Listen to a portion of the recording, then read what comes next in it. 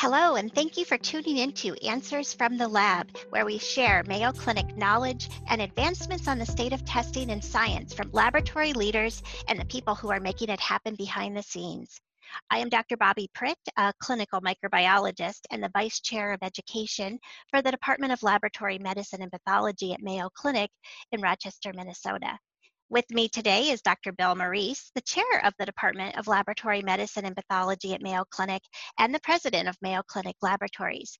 This is our weekly discussion with Dr. Morice, in which we learn about updates in laboratory testing during the COVID-19 pandemic. Thank you for being here with us this week, Dr. Morice. Oh, it's my pleasure, as always. Well, so things are moving so quickly. I can't believe we're halfway through May already.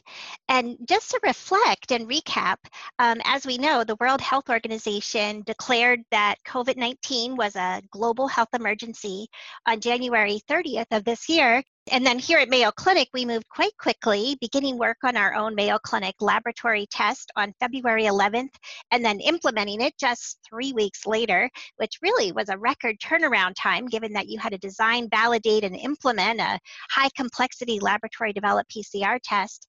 And looking back, I thought it was really interesting that we went live with this test on March 11th, which was the same day the World Health Organization declared the COVID-19 outbreak to be a pandemic. So talk about timing. Here we are now, just 2 months later, performing thousands of tests each day for the COVID-19 virus, as well as tests for the patient's antibody response to the virus.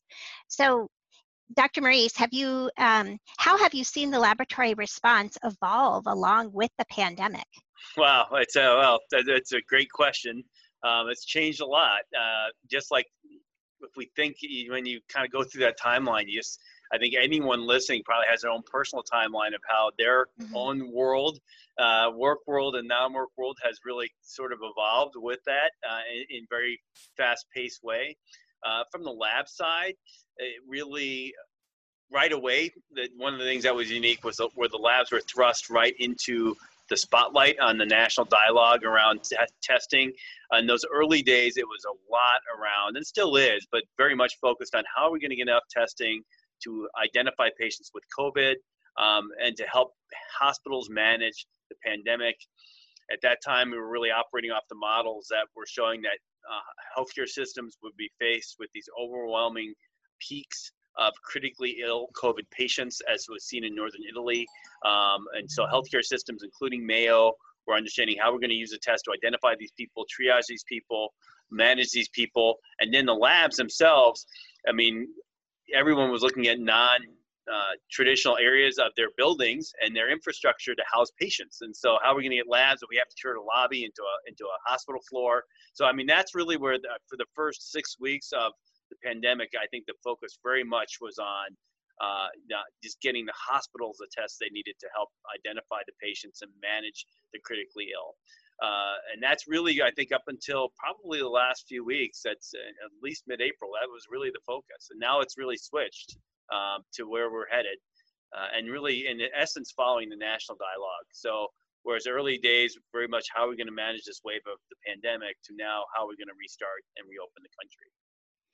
Yeah, I mean, it's really been a unique situation where so much of our community response to this pandemic is centered on laboratory testing. It's just such a key part of first identifying people that are infected, now trying to figure out how we're all going to get back to work.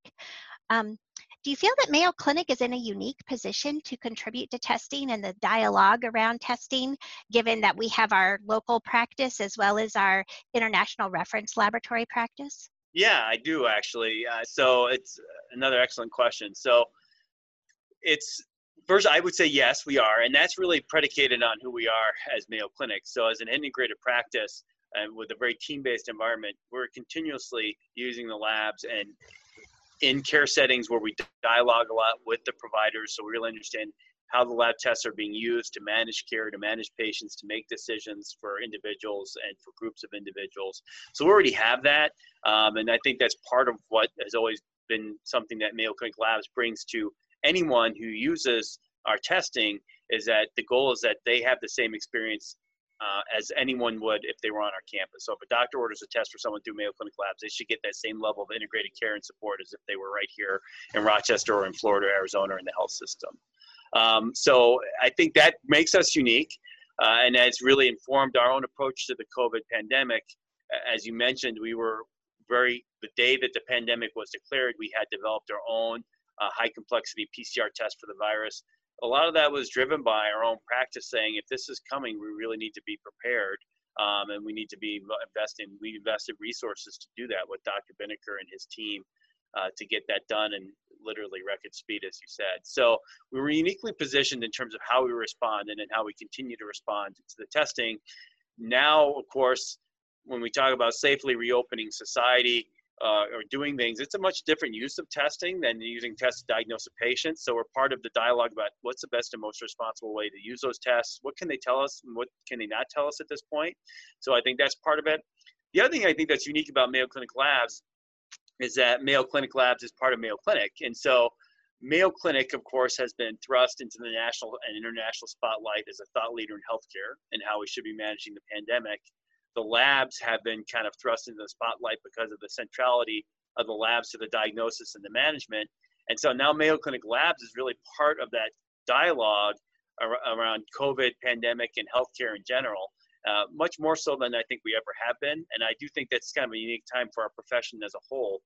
It's in my time, and now I'm 30 years at Mayo Clinic and 20 years on staff, it's really the first time that there's been a public discourse on healthcare where the labs have been a major part of that dialogue. And that's, again, I think something Mayo Clinic is positioned to help participate in and lead, because we think about this and have these conversations every day as part of just the natural rhythm and teamwork of our practice. Yeah, it's really a very important aspect of what we do as laboratorians, as pathologists, as doctoral level scientists. And I think it's great to recognize that we are part of the healthcare team. We are clinicians, even if we're not patient-facing clinicians. And so it's excellent and important that we're at the table helping to make some of these big decisions about how these tests are going to be used to guide our response to the COVID-19 pandemic. Yeah, that's right. And I mean, I think that's something that hopefully we'll take forward from here. It's been, as I've said a number of times, I mean, anyone can buy a machine and put in a specimen and have it print out a result. But the science of pathology and laboratory medicine is that we're creating 70 to 80% of the data that's in anyone's health record. How do we have to help guide, really be the guides for how that information is really used to best make decisions. How do you create it? How do you use it to make decisions? And what decisions can you make and can you not make? What are the limitations?